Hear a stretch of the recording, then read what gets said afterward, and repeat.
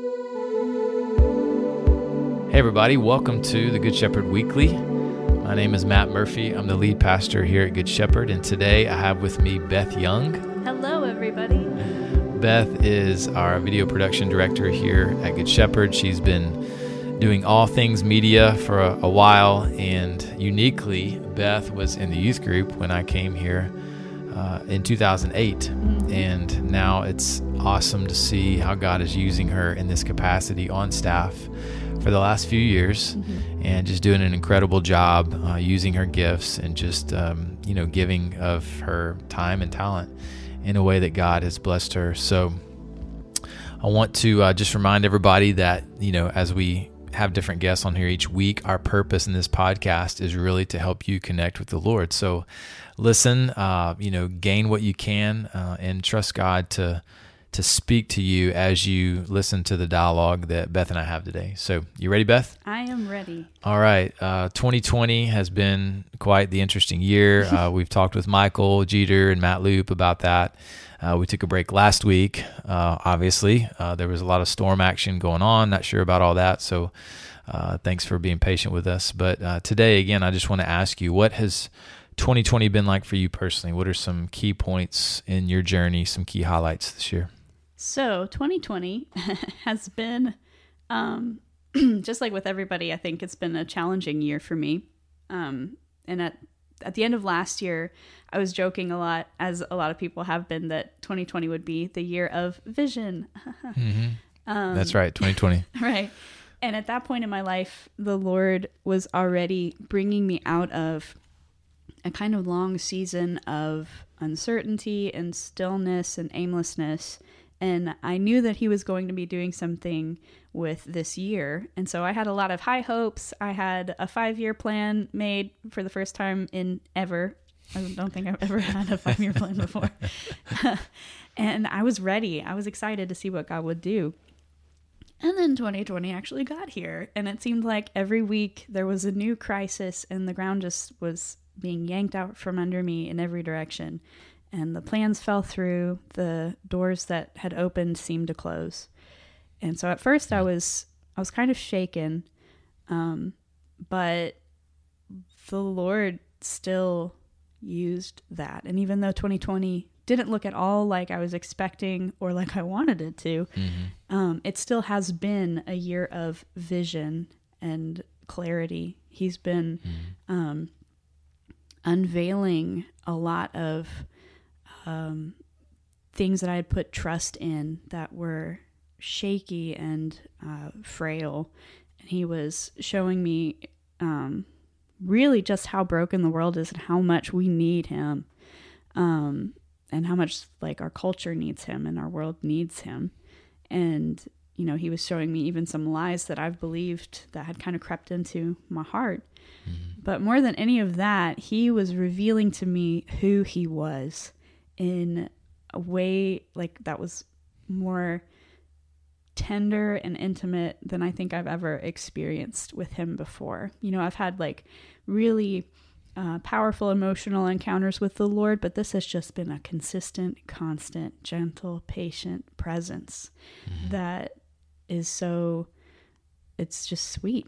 And so, my plans for the year had to do with a lot of like circumstances, and they were very external, but he was concerned with my heart and the eternal things.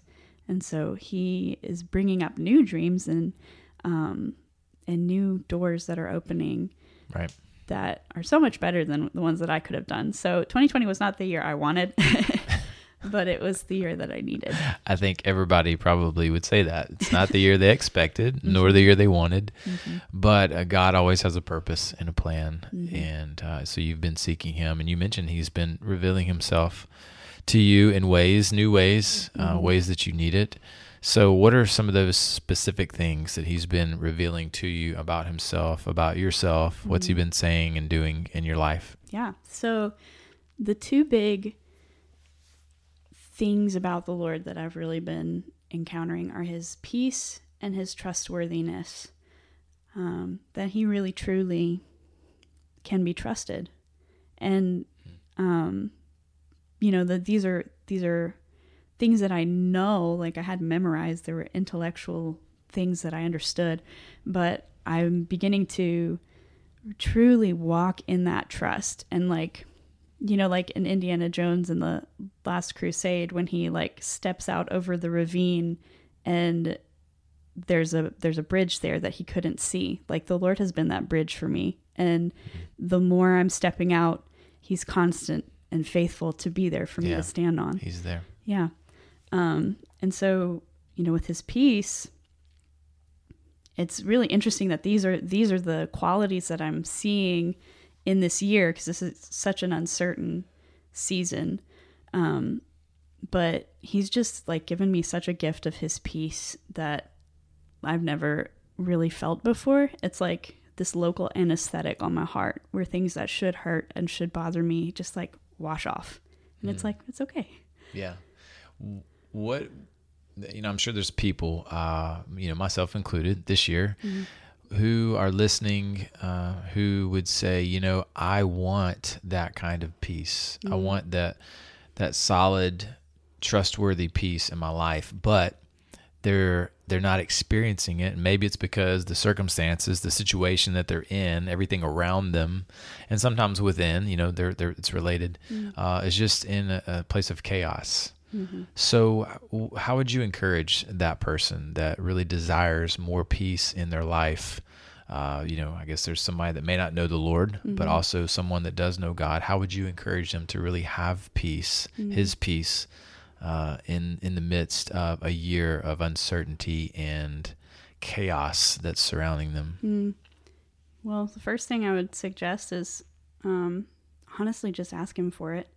Because for me, like, this peace wasn't one that I manufactured. It wasn't even one that I really even knew to ask for. I think it was really just such a blessing and a gift from him. And he's faithful. But, you know, another thing I would encourage is just like that peace and that trust are linked. I can have peace because he is trustworthy. You know, a while back when we were doing 21 Days of Prayer, I did a podcast on Psalm 23, and specifically that verse, he prepares a table before me in the presence of my enemies. And I think that verse has kind of been the theme verse for me for this year, that he is safe, so we can let our guard down. And so I have this one illustration of kind of how I've been feeling. And so I know you like roller coasters, Matt. I do. I love them. It's been a while, but I love them. Right. Hopefully whoever's listening enjoys them as well. If not, I'm sure I could come up with another analogy. But my favorite part of a roller coaster is actually the beginning, when you're strapped in and you're just like, click, click, click, click, click, like going up the hill, getting ready for the actual ride. Because the ride, you know, it's going to be crazy. You have no idea what's going to happen, if you're going to turn upside down or anything. You know, you're going to be screaming a lot. But while you're going up, there's just this calm because you're strapped in and held. And there's no way that you're going to get dropped.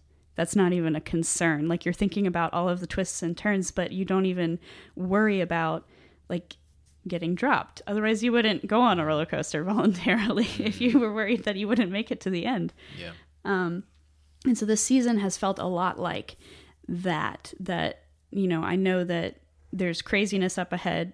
If, you know, if the rest of the year is any indication, I don't know what twists and turns there will be. I don't know when it seems like things drop out from under me, or things turn upside down. But I know that I'm held.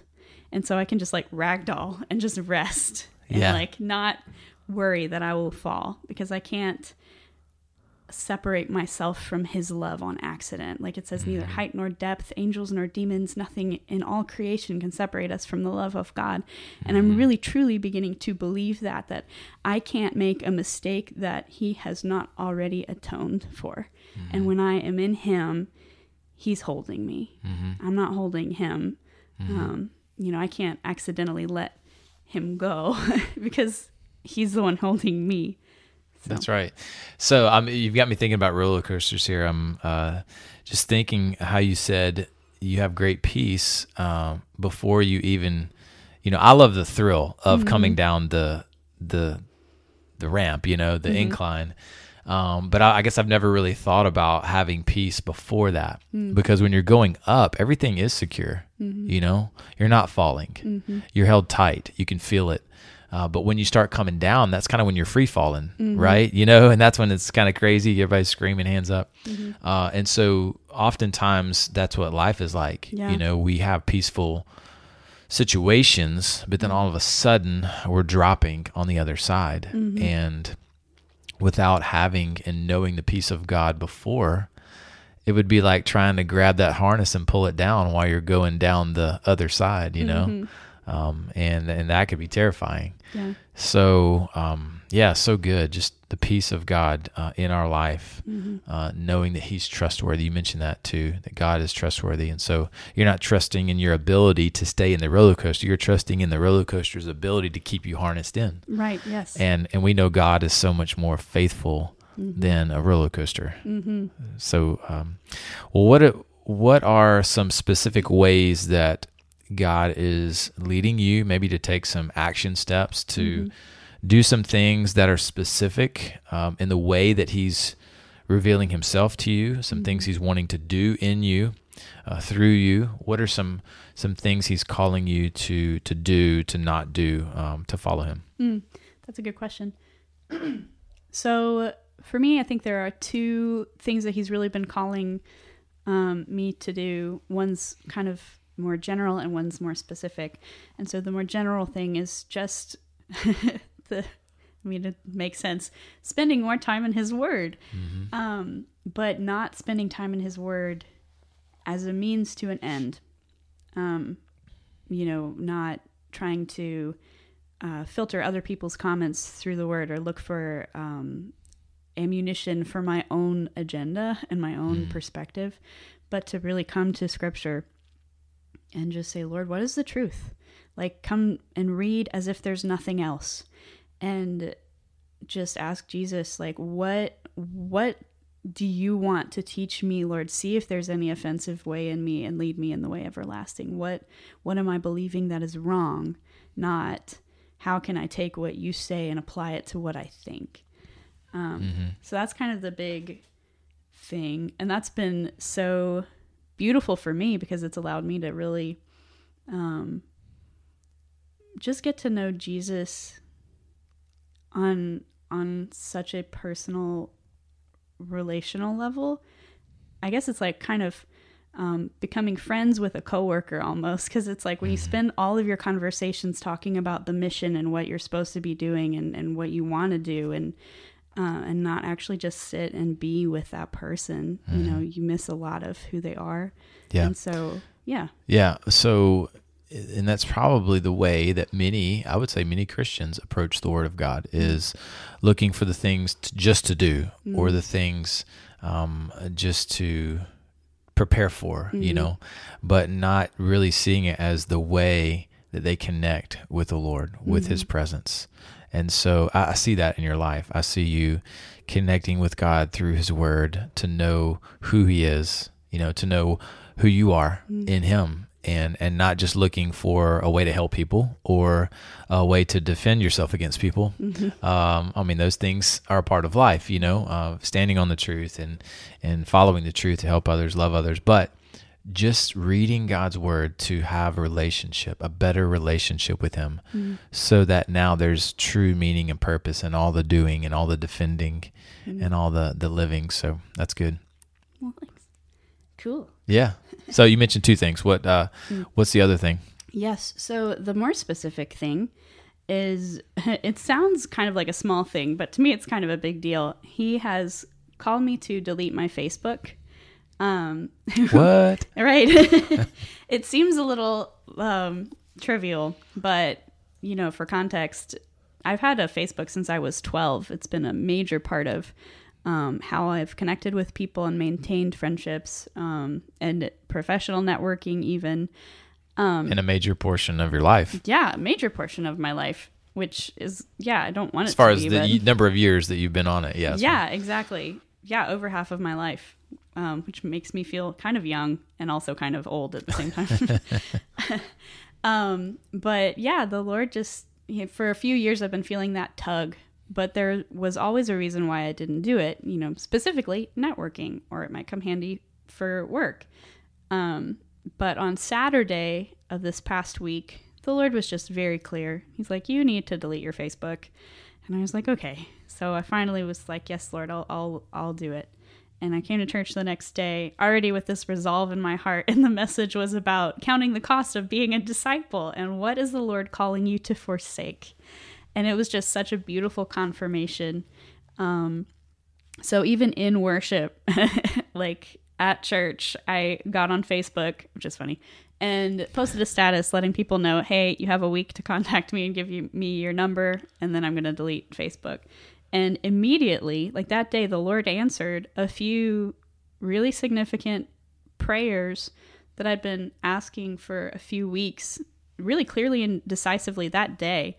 And I felt like he was just confirming to me, like, I've been calling you into a new season. You have heard my call. You've said yes. Now we're going to walk in that season. So. Yeah.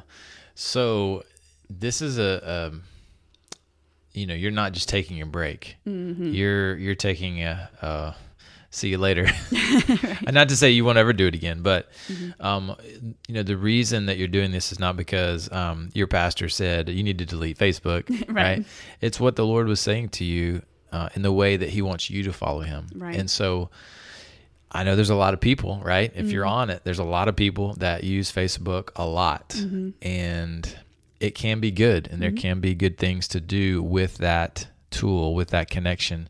But what would you say to somebody who's really submerged in that, like they're really saturated in social media, whether it be something else besides Facebook? What were some reasons why God would say, what's one or two reasons why God would say you need to delete Facebook? And it may go back to kind of hit back on what you've been talking about, but how would you define that? Yeah. So at least for me, like Matt said, social media can be a valuable tool, and that's kind of how I've been using it, is almost as a ministry. I wanted to be a voice of encouragement and hope and truth, pointing to scripture in everything that I posted. So it's not that social media is inherently evil, but the point is that we can take even good things and become dependent on them more than we're dependent on the Lord. And that's what happened with me. It had kind of become an idol, not just a distraction. It was a system I was relying on. I was like, well, I need this for networking. I need this for fill in the blank. And so I feel like for me, it comes back to the Lord's trustworthiness. And this was an act of trust. He was saying to me, like, I will provide the network you need. I will lead people into your life that you need to be a voice in. And even like, I'm going to be the one who takes the gifts that you have and the things that you're making and the stories that you're telling, and I'm going to be, I'll open doors for those. This isn't something that you're having to build on your own. And I felt kind of a shift in my heart that he was saying like that, that was a platform for ministry, but that's not your platform anymore. Like I'm opening up avenues for, specifically for in your work, in your personal relationships, and in the stories that you tell. These are the platforms that I really want to focus in on. And so for me personally, that was not a decision I could have done on my own, because as sad as it is, I kind of do need Facebook. Which I think is exactly why the Lord was like, all right, let's address that. But if it's not for him, this isn't something that I would do.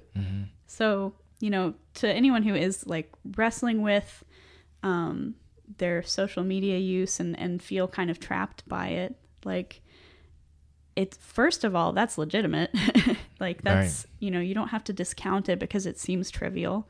But secondly, he breaks every chain. That's who he is.